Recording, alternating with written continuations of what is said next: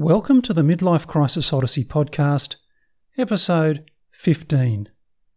Outside the Pyramids of Giza, Egypt.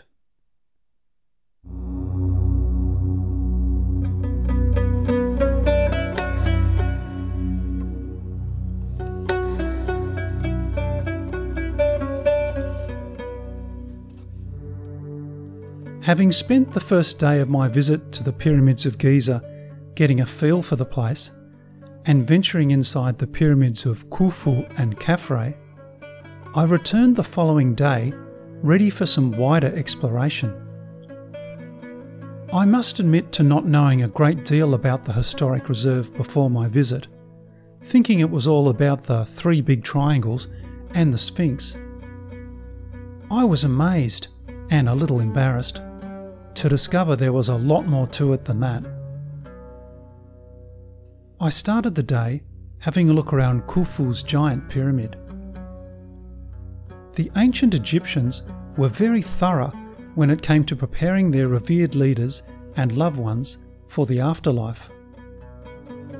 The mummified dead were joined in their tombs by a whole bunch of things that it was assumed they would need. These included food, small statues of workers and servants to look after the labour duties, furniture, sandals, games, presumably for those long, rainy Sunday afternoons, and even underwear. Let's face it, I think we'd all like to start eternity in a clean pair of jocks. The question of how to get the deceased to the afterlife was also solved by providing them with a boat. This could take the form of a small model that was included in the funerary goods, or a huge vessel that may also have been used to transport the mortal form to its final resting place.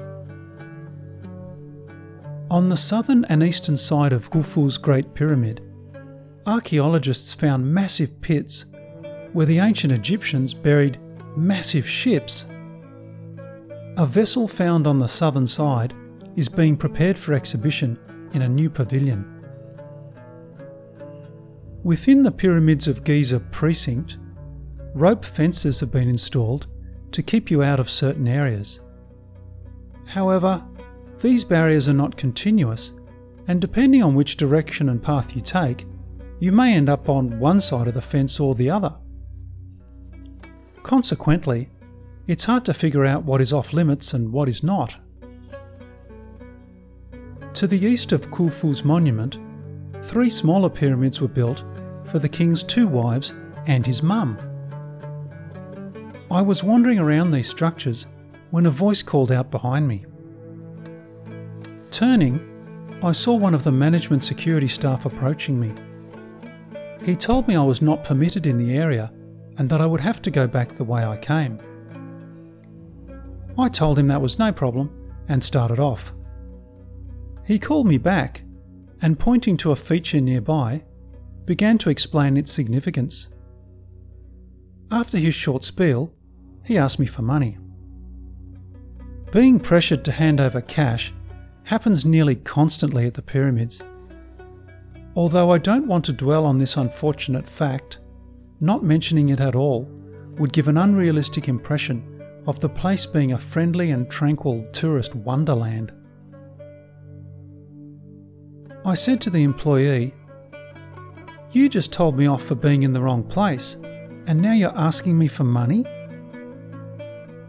He persisted with his demands. "But mate, you work here. You've got to be kidding me." I walked off. I'll leave it at that, but suffice to say, I could fill an entire podcast with examples of dishonesty, low-level corruption, fraud, and pressure to give out money that I experienced at the Giza Plateau. Southeast of the Great Pyramid sits the Sphinx, which, despite losing its nose sometime over the ages, still cuts a commanding presence. To get up close to this magnificent statue, you enter through the Valley Temple of Khafre. Not one to spare expense when it came to building monuments to himself, Khafre had the limestone structure covered with red granite all the way from Aswan. Once hidden beneath the sand, the Sphinx now lies majestically, facing east, watching the rebirth of the sun god every morning. Exactly what happened to the Sphinx's beak is a matter of conjecture.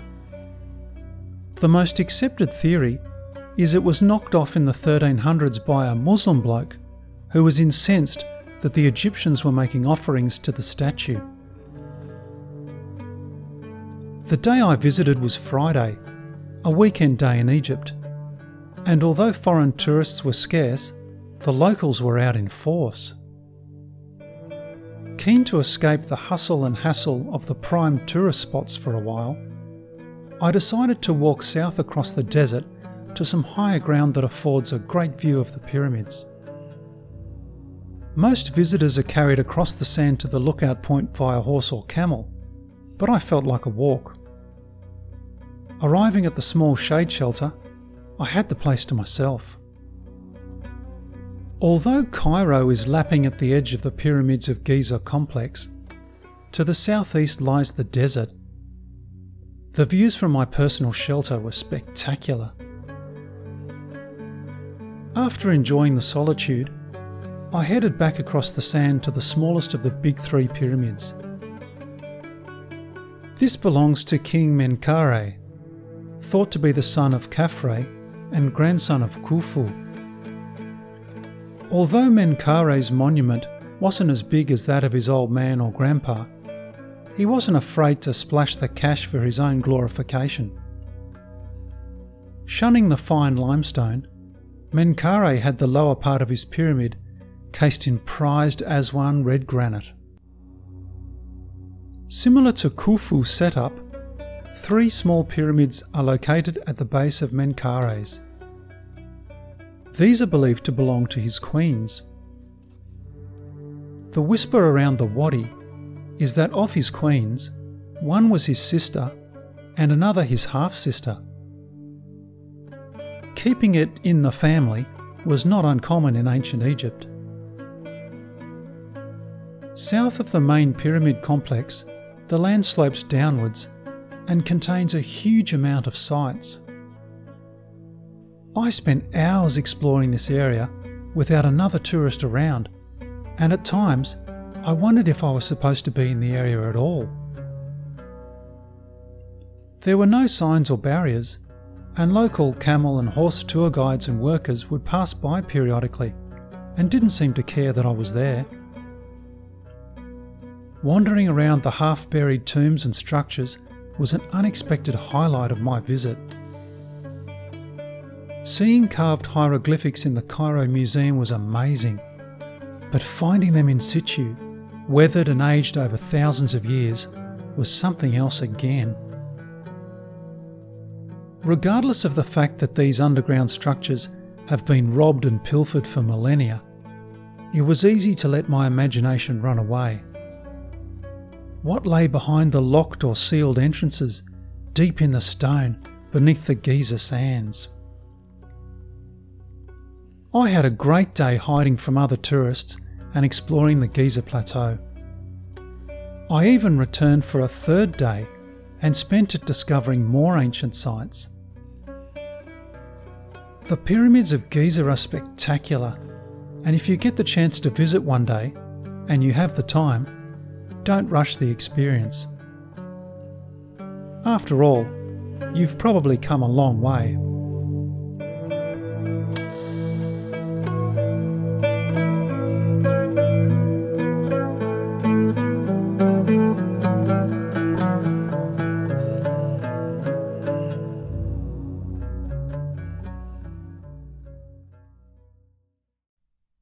Thank you for listening to this episode.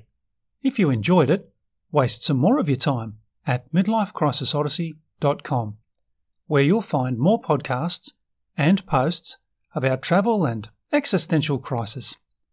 And be sure to hit the subscribe button.